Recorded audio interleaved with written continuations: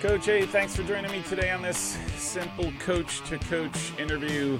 Really do appreciate you taking the time. I know when we first sort of connected, you had just gotten hired, and we've been going back and forth, and so really thankful you're in a spot that you can do this interview. Yeah, really happy to be here. Appreciate you reaching out and just being understanding of my time over the past couple months, starting a new job and moving and everything. So, no, happy to finally be able to sit down and talk. So, listen, it's not like you don't have a world of experience, just not so much at DePauw. You've been the head coach. I mean, you were appointed head coach in December, so 6 months in, and maybe we could just start what's your soccer experience like? How did you end up in this position at DePauw? And yeah, we'll go from there. Yeah, absolutely. So my previous stint, I was the head coach at Loris up in Dubuque for the last 3 seasons. My wife and I are originally from Ohio, and so this opportunity presented itself, and I went after it because it got our family back closer to home. So that was one of the big, if not one of the number one driving forces of this position. Previously in my coaching career, I was at Denison University, and DePaul's in the same conference. So I was very familiar with DePauw. I had been to campus a number of times and knew the pride and tradition and history of the men's soccer program here, and just fortunate to be only the 4th head coach in the history of the program. So, just a big change, right? To pick up and start a new program, a new opportunity after only being at one place for 3 years, but it was the right move for the family. So I have full confession, when I sort of did my taking a look at your history, I didn't realize you went to Capital University and that you are a Crusader. So as a Mount Union grad, this interview officially ends right now. It's all right. It's all right. There's some good battles there. I have some great Capital stories and then very devastating Capital stories in my career at Mount Union that I lost, and I say I because I didn't play very well. And I lost the conference title. I think it was in 1988. I can't remember that year. They had you all had us play on some patch of dirt on a Sunday. That was, and I think it was done intentionally. But anyhow. I think I know where that patch of dirt is on campus. It's really not used anymore. Yeah. So I hold resentments, but I won't hold it against you. No worries. Hey, let me just ask you, especially just sort of regionally, that's sort of really interesting. Are players different regionally? This is one of my latest kicks, by the way. Yeah. Are they different regionally, and or over time have you seen them get better? Have players in general gotten better? Yeah, so I think you're asking just from being in the kind of the Great Lakes region and kind of going up to the north and the differences. Yeah. I think it's a very good question. I haven't thought about it too much. The 2 things that jump out to me, one is in the region I'm back in, right? Mm-hmm. There's more schools, and they're closer. It feels like they're more jam-packed, right? Mm-hmm. You don't need to travel that far to play a game. I feel like that was my biggest shock going up to the north, was having to travel 3-4 hours for a game was just normal, right? It was just it was just how it was. And then the hotbeds of where you would kind of recruit from were very specific to the school more than I was used to. When I was at Loris, primarily we just attacked Chicago. And then obviously, and then Iowa as well. Right. So we did well in Iowa. We didn't do the best in Iowa in my time there. but we definitely did really well in Chicago, being only 3 hours away. So we were able to attract students that wanted a different experience. And so I found a lot of success there. During my time recruiting at Denison, that's more of a national landscape recruiting. So that was probably the biggest change for me, was going from recruiting different pockets throughout the country to then recruiting more just a couple pockets regionally. But from a talent perspective, the top is the top. And there was no difference there. So the teams that are doing really well, right, in the Great Lakes region can compete and do just as well as the teams up in the north. And you see that as it plays out in the NCAA tournaments. Right? You know, like Kenyon's making the Elite Eight, and so is Gustavus Adolphus. Like they're not identical schools, but they're, from a talent standpoint, they're one and the same. Right. So leaving the conference that Kenyon was in, playing against them, playing against Ohio Wesleyan all the time, and then going up north and having to compete against the Gustavus, the Luthers, the St. Olafs, that was the top of the top's the same. Yeah. That's interesting. I was going to say, even going up north, and you're competing against obviously different schools, but you're competing against the similar type draw of players, students, right? Like who would be interested in a St. Olaf, or the same kids, give or take, that might be interested in a Denison or a Kenyon. Right. So you are sort of the competition that you experienced up there, you're probably going to experience the same now, right? Like it's just different schools. Yeah. And that's kind of what I've recognized here, at DePauw. DePauw's got its foothold in certain areas, right? Whether it's obviously Indianapolis in the backyard, or Cincinnati or Chicago. So that's every school, regardless of the sport or the athletic draw, has its own pockets, and it's already doing really well. And so as a new coach, it's just figuring that out, right? Of where you might have some path of least resistance, just from some notoriety of people knowing the school, right? Do you have aspirations to expand your, not player pool, but sort of where you draw your player pool from? Yeah. Or are you just looking to, hey, can I cement Indianapolis? Can I get a foothold in Cincinnati? Hey, we're good. We have the talent in those two places.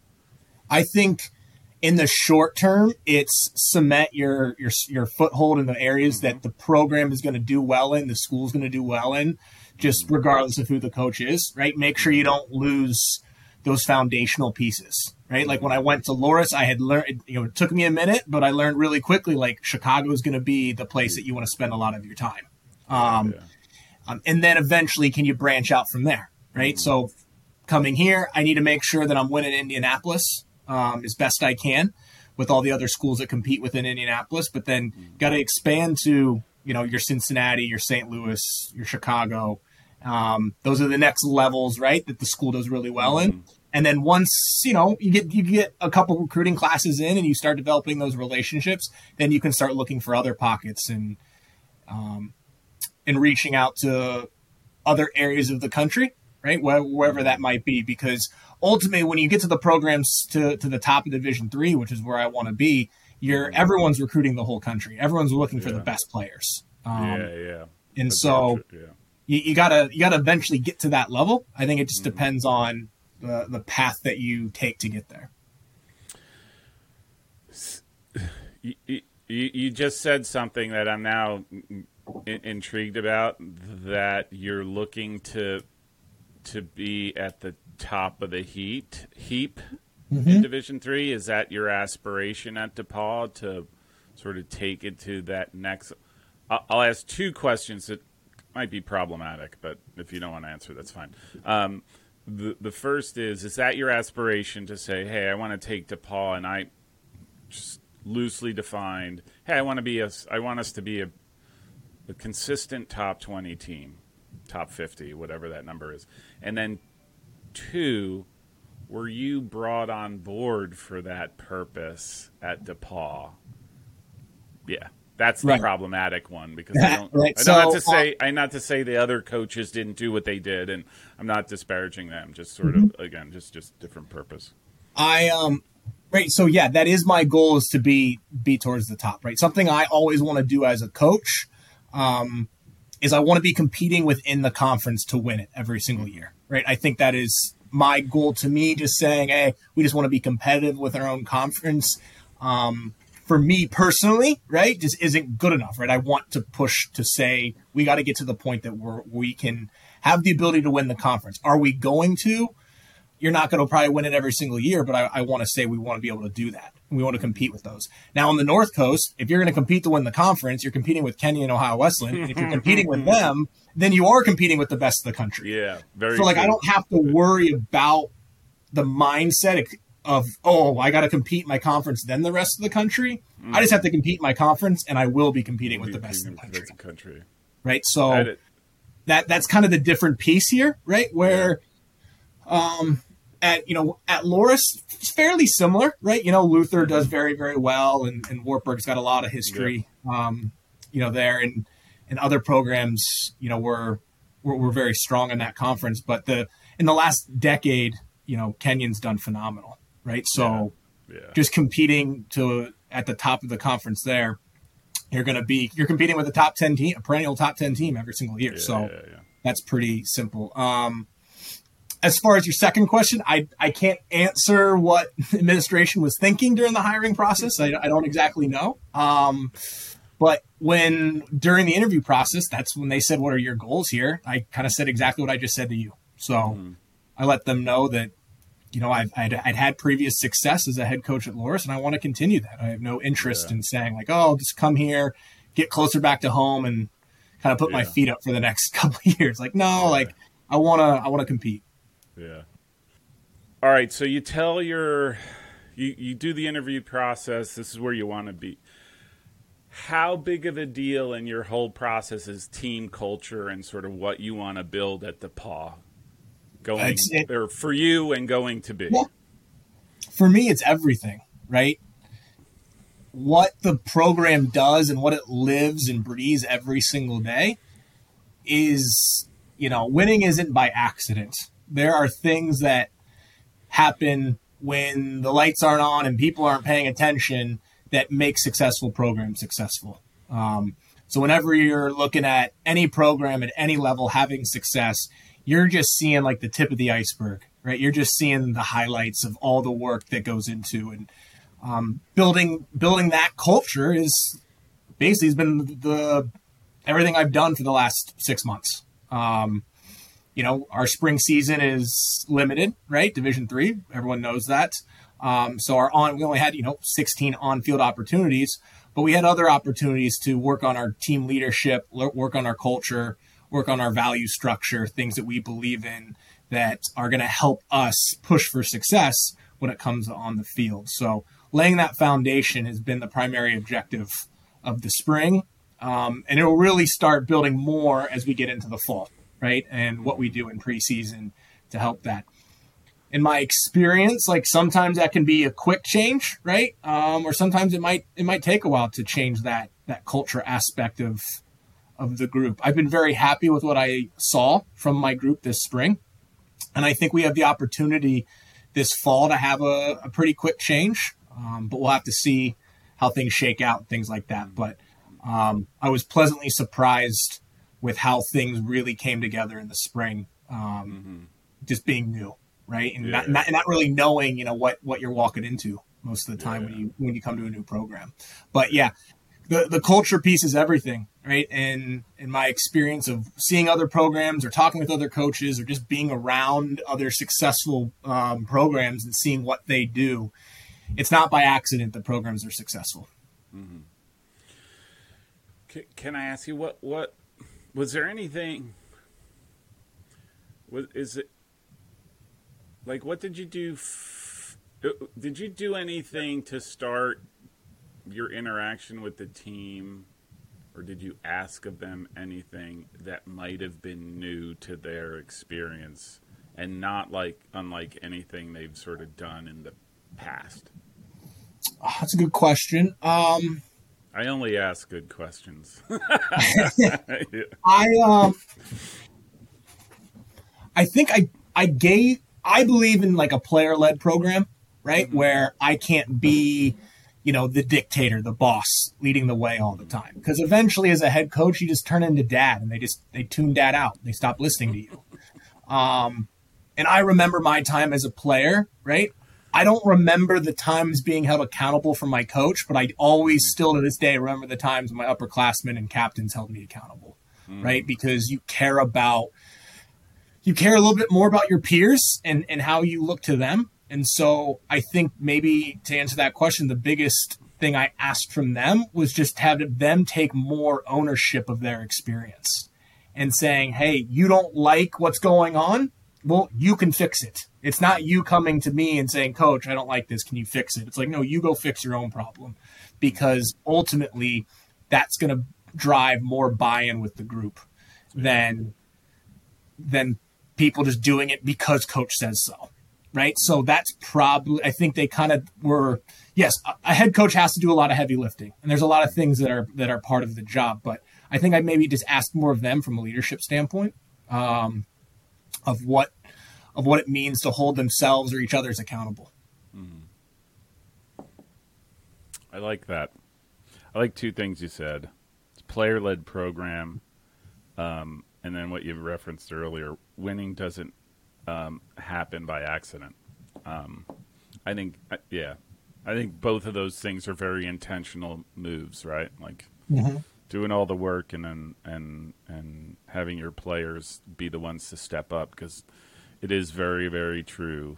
If your players don't have a sense of ownership, it's like a kid getting a new car and not having to pay gas or insurance or even bought it. Like, hey, this is just a car that was handed to me, right? And so one thing that I've always done is, I help shape the conversation and push it in the right direction, right? I'm kind of like bumpers on a bowling alley. Yeah. But the leadership group, right? And that's part of my leadership structure, right? There's the coaches, there's captains, and there's a leadership group that kind of represents the whole team. They come up with our values, right? They come up with our non-negotiables, not me, right? And I'll help make sure that those things are actionable, right? And specific, not vague things like we work hard, right? Like too vague, right? So I help them with that to make sure they're specific and actionable things. But then it's easy for me to hold them accountable to the things that they came up with, because I can say, you guys said this is what you wanted. Don't come at me and be like, well, Coach, I don't want to do that. It's like, no, you told me you wanted this. It just helps drive you in the right direction. Does that change Does that change year to year, or is that something that you look to? Hey, can we define certain things at a program level that players are bought into, and then you define your season goals and objectives and values? Yeah, I think that there are things that, as the leader of a program like myself, that I set that are always going to stay, right? Standards, expectations, things like that. And to be fair, I think some programs have their own standard, right? It's not about the coach. Maybe a previous coach set those standards or changed some things. But my analogy to talking to people is always like, when Nick Saban leaves Alabama football is still going to have a certain level of expectation and standard, right? And so whoever comes in, to replace Nick Saban, it's not like it's his standard that he's calling out from his players. It's the standard of the program, right? And the name recognition. So there are some things that don't change, whether it's the program or the coach has certain things. But no, I think the specifics of a teams every year, I think one of the hardest things for a coach is that you lose and change out a fourth of your roster every single year. That is such a large percent of a team that you are basically having a new team every single year. And you need to have things that team, that specific group can buy into. And to me, that's what the values that the team comes up with. Typically 2 to 3, maybe 4 things. Because, you graduate 12 seniors, now your whole group's different. Yeah. It is true. The turnover does. And effectively every 2 years, it's almost like you have your whole team is sort of turned over, right? From your senior leadership was young guys, now they're senior, right? Yeah, I think for me, having done this, for the last 10 plus years as an assistant head coach, the double-edged sword is always, it's amazing that if you feel like you had a down year or not a great year, you can turn it around because like, all right, just got to nail this recruiting class or nail 2 recruiting classes, and we can change it pretty quickly, right? Yeah. But then when let's say you have back-to-back years of success and you're like, okay, I got this thing rolling. Well, actually, you might actually just be losing everyone. Like you can jump up really quick and you can fall off really quick. Absolutely. So it's that in what I do every day, I'm just the most impressed by the ones that have found sustained success over a long period of time, because having done this now, because I'm not young in my 20s anymore and thinking everything's easy, right? You realize that how much harder it is to sustain that success. Yeah, very true. That's why it's impressive, like the Ohio Wesleyans of the world, the Kenyans of the world, and you could, and not they're just because they're near you, right? Like, right. I mean, they've been doing this for years upon years upon years. We're not talking about, hey, they've reached sort of the summit, 1 year, and then they've sort of dropped back. Yep. No, they've been year in and year out. And I think it's like the combination of school, but also probably more importantly, is I do think the team culture aspect of it is ultimately the critical piece. And if Kenyon Ohio Wesleyan weren't led, and Denison were not led in a way that expected, right? Their expectations, done all these things, they don't sustain that level of success, I don't think. Right.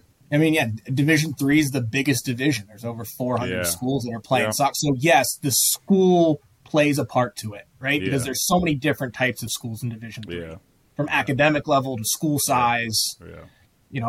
After being up in the north there, seeing all the UW schools, those are glorified public Division I schools playing Division III sports. So the depth and breadth of different types of schools in Division III is huge. So that does play a part to it. But you're right. Who the leader of the program is and the culture that they've set up helps maintain success. And so that's a lot of it. You've talked a little bit about the NCAC that you're going to be playing in the fall. Well, you've been DePauw's been in, but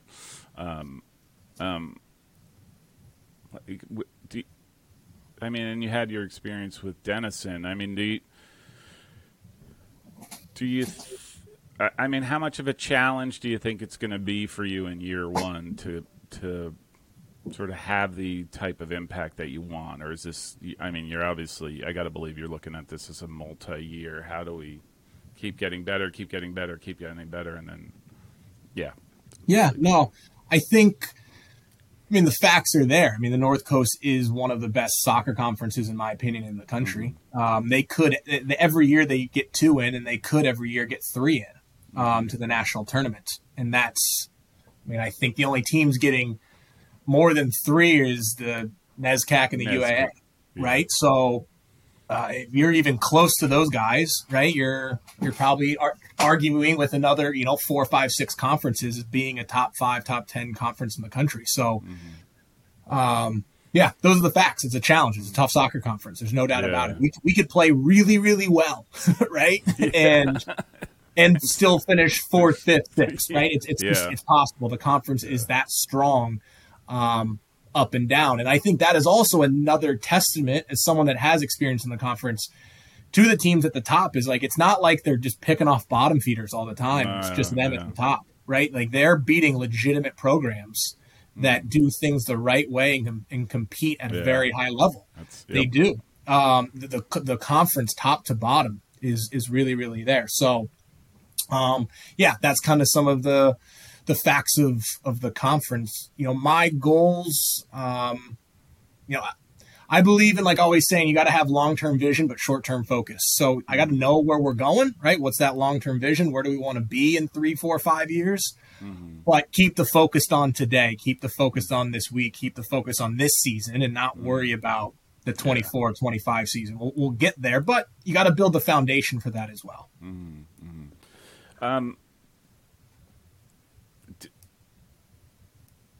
How has it been so far for your interaction with the team? You said you were impressed with the spring. Like, how's the relationship been going and It's been between going, you and the new guys, right? Yeah, no, it's been really well. It's been great. I've been very happy and fortunate just how much they embraced a bit of change. Because change is hard. Change is hard for anybody, right? Whether it's a coach or players. Some players get used to a certain structure. Some like it, some don't. You don't get into coaching to make everybody happy, right? So you're going to understand that there's things that you do that not everyone likes, but at the same time, from an overall standpoint, I've been very happy with just how much they've listened and been coachable, right? I think that's the best thing I can say. They've been very, very coachable to bring in a different type of messaging or a different type of, the way I see the game might be different than their previous coach or their high school coach or their club coach. So just their willingness to listen, because that can always sometimes be a challenge. I think, players like doing things a certain way, especially if they were seeing in their mind success, right? Which is playing time, right? Yeah. And they're like, all right, I'm going, I've got a handful of seniors that have played a lot their first 3 years, right? Yeah. Some of them could be very like, ooh, I don't know if I'm going to like this new guy because he might derail my senior year. But there was none of that. So there's just been a lot of great buy-in from them. Mm-hmm. Mm-hmm. What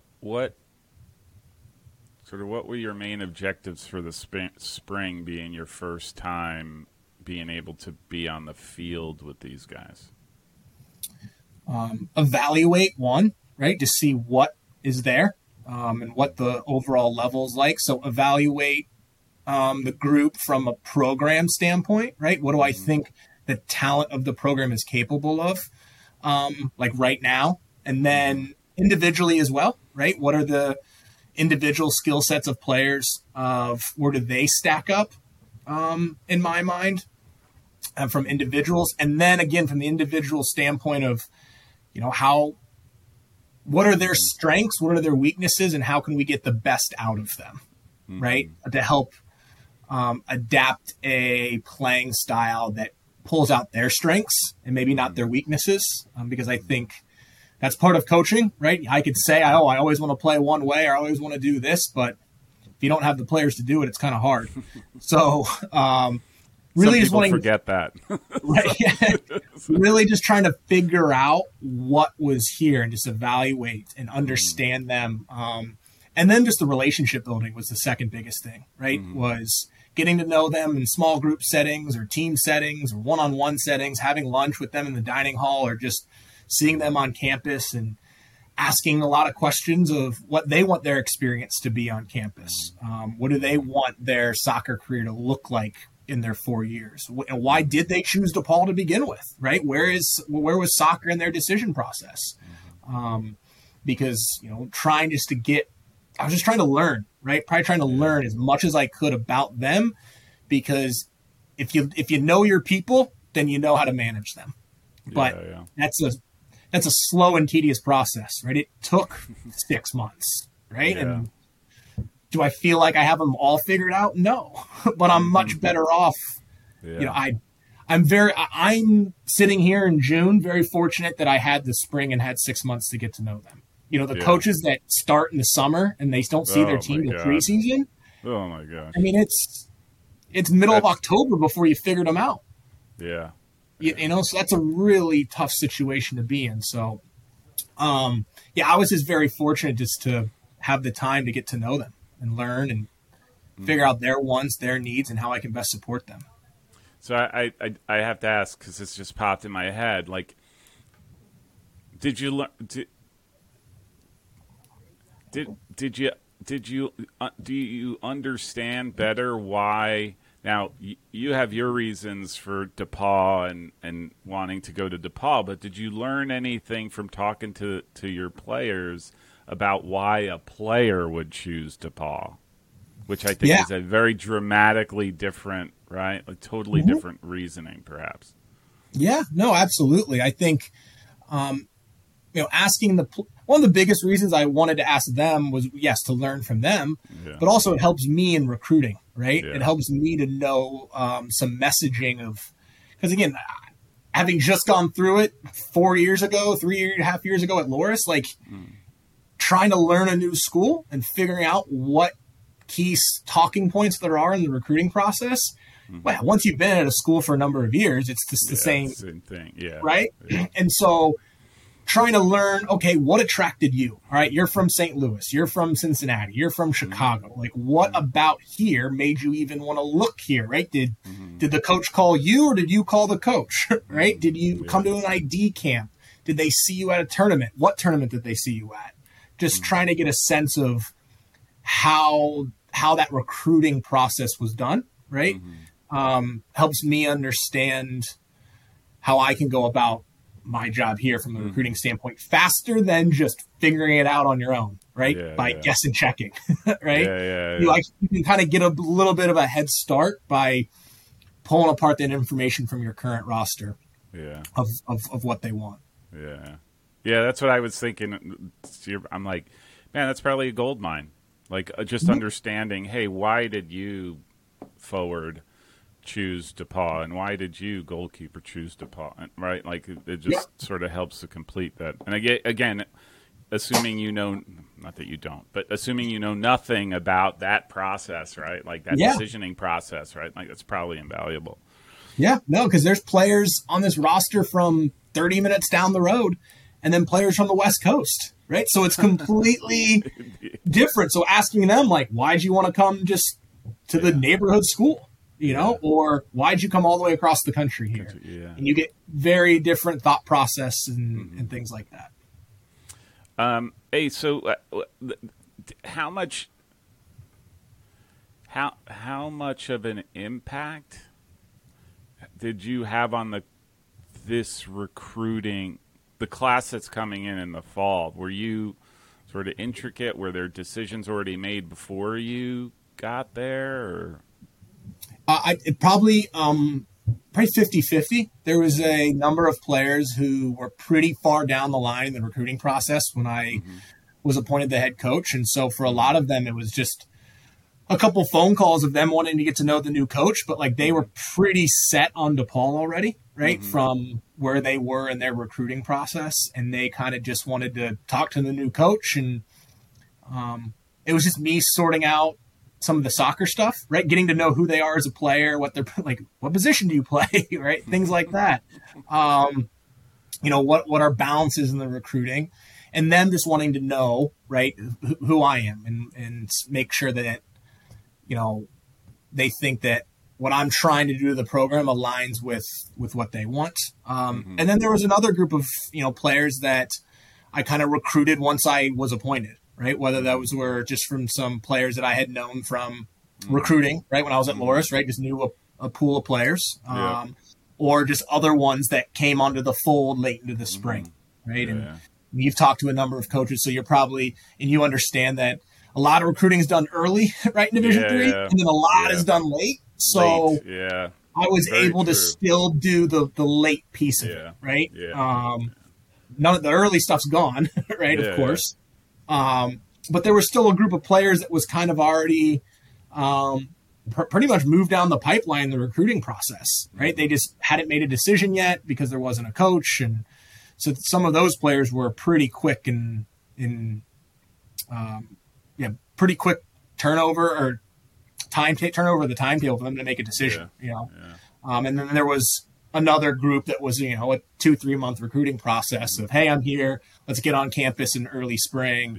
Let's get all the applications in and things like that. How many guys how many guys are coming into the program in the fall? 13. 13. Is it still, are you still looking or are you pretty much, that's, I will, we're pretty much at the limit, but with that being said, every coach probably will say they're always looking, right? Like, hey, if Leo Messi decides to go to college, you know, right, exactly. I think I can make room. Like you have to make sure that you have a good balance, and you can't have a bazillion players on your roster, but the right player knocks on your door, you see someone available that obviously it's not always about talent, right? They've got to check the They've got to check the culture box, the character box, the school academic piece. But if you find someone that late, which is possible, it's not like I'm sitting there out there beating the bushes looking for players. Yeah, but if the right one comes through, then you would look into it and see if the opportunity makes sense.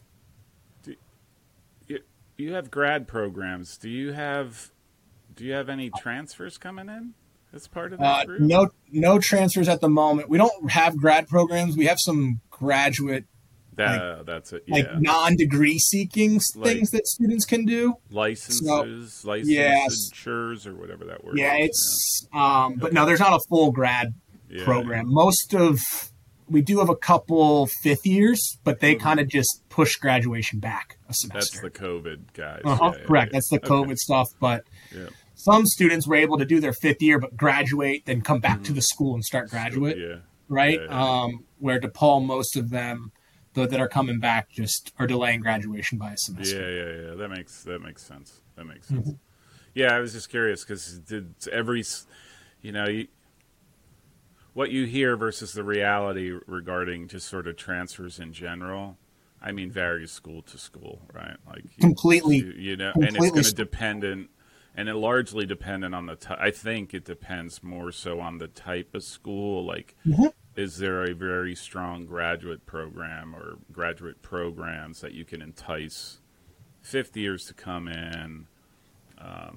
Those are the guys that have the biggest impact. Right. And I'm speaking very generally here, not about DePauw specifically, but a lot of programs out there at schools, but like schools, even if you transfer after 2 years and you're like, hey, I had 2 years at one place, can I come in for 2 years? You're never going to get out in 2 years because they require so many courses at their institution that don't transfer over. Now, if you've only done 1 year at a place, it's a bit easier, right? I think if you've done 1 year, you can still get out in 3. But it's a lot of schools. It's really hard to go 2 and 2 because not every credit's going to transfer over. Yeah, that's what I think I see. That's what I see. Again, where it's used, like you're either getting transfers, like you recruited a kid in high school, they decided another option. That other option doesn't pan out, then they come back to you and you're like, okay, you transfer, and that's a transfer. I don't necessarily, in my mind, that's a different type of transfer versus the, hey, I played 4 years, I either have a fifth year or I'm going to grad school, and at your school, college, university has the grad school that I would like to come into. I think those are the two opposites. Rarely, I think, do you see, maybe except for the cases of like, right, Casanova, Finlandia, and Made, whatever, that they're shutting the doors, so they've got these kids have to find a place to play. But I don't necessarily see those in-betweeners because, like you said, you're almost setting yourself back at that point. You're setting yourself back as much as a year, right? Like as much as the COVID year thing changed the landscape dramatically, and it worked out for so many students, right? They could play their 4 years someplace, get their degree, go start a grad program, and still play that fifth year. It was like for the student athlete, unbelievable. I wish I could go back. Right? Like unbelievable. Now it really. You didn't see it a whole lot in the men's game, but in the women's game, you really saw it change the landscape when you have 4-year Division I level players transferring to Division III schools for that one COVID year. That changed. Like that's the thing that's not normal, right? And you're just not going to see that happening 2 years down the road or whenever we go through the cycle. Yeah, this fall is the last fall. year. So I'm not saying bad about them because I think Dan Wheeler's an incredible coach and guy, but like Johns Hopkins is in the most fortuitous spot for that because you have these incredible Division I soccer players who just so happen that Johns Hopkins has an outstanding graduate school. Like it's like one of those. Everybody wants to go to Hopkins for med school, whatever it is, and so they're the beneficiaries of that. And you can't. And again, I think it's fantastic for the athlete. Unbelievable experience for the athlete to get to do that. And And the truth is, they missed a year of their college experience because of COVID. So they should have the opportunity.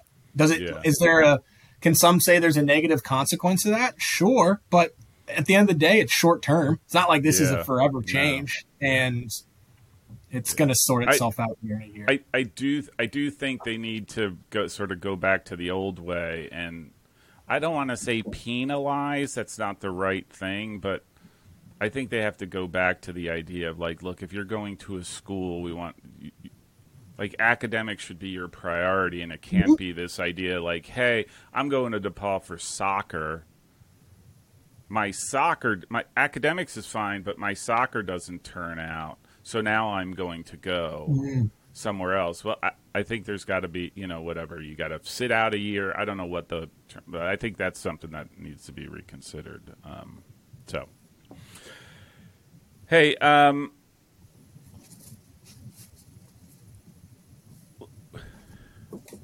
last question for you. What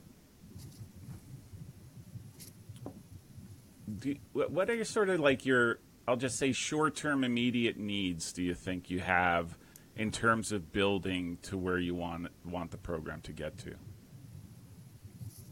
Whether that's players, whether that's... Yeah, I mean, I'm going to, with the turning over of the school year here this summer, I'll be getting an assistant on board. So that's going to be... That's huge. That's going to be, so working on that process was going to be the most of my summer, right? Just meeting with some potential candidates and just talking about that. That's an immediate need, right? That will take a load off my plate, specifically from recruiting, which will be nice. And then, from there,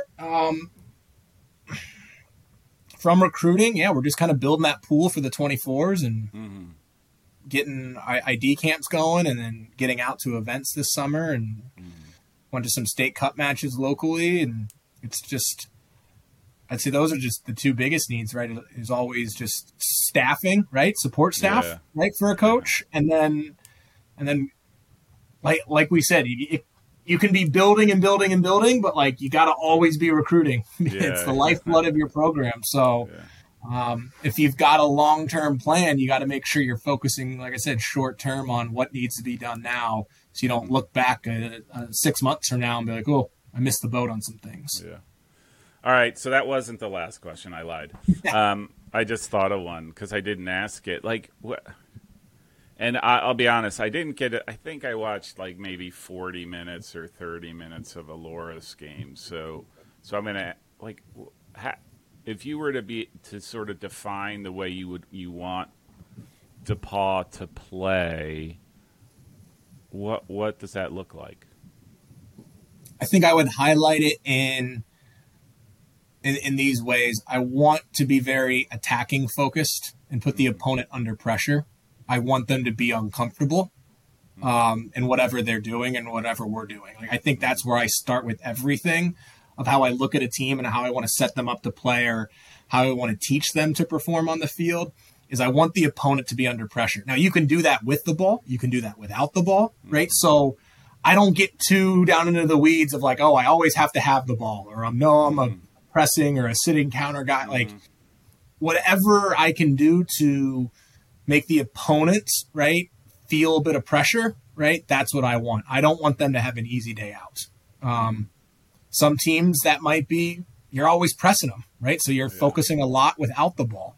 Some other teams, you might realize based off your strengths, their weaknesses, you're going to have the ball a lot, right? So I want my team to be very well just educated and understand the game of soccer, of like, it's very hard to, you can't give every scenario out there, right? So how can you set up some principles of how to execute with the ball, without the ball, both transition moments and set plays? So those are the things I definitely try and focus on. And but I would say a lot of my training, I focus in the final third and where goals come from and how to score goals.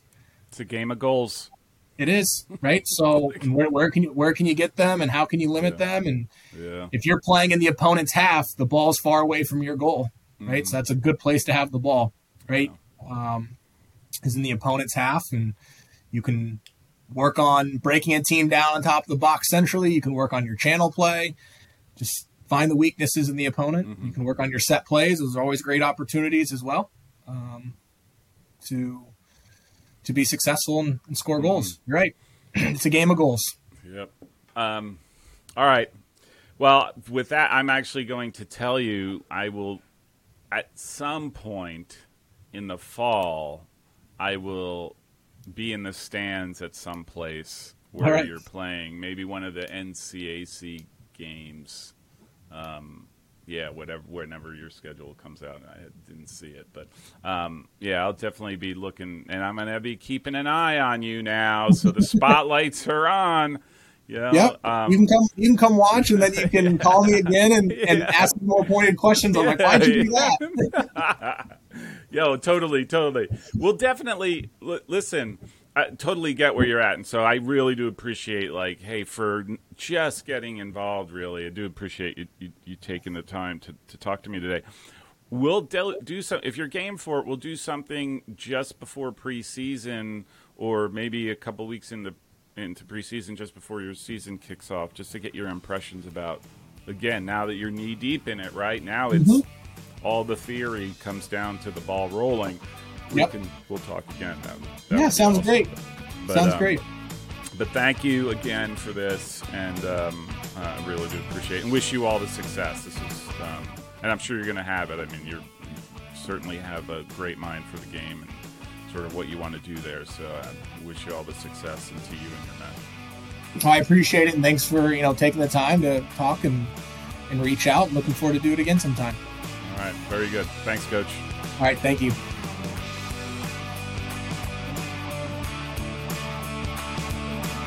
If you like this show, make sure you subscribe so you don't miss future episodes.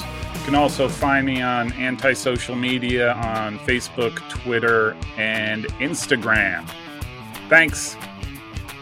This is a message from my Chief Marketing Officer. I think this keeps him happy.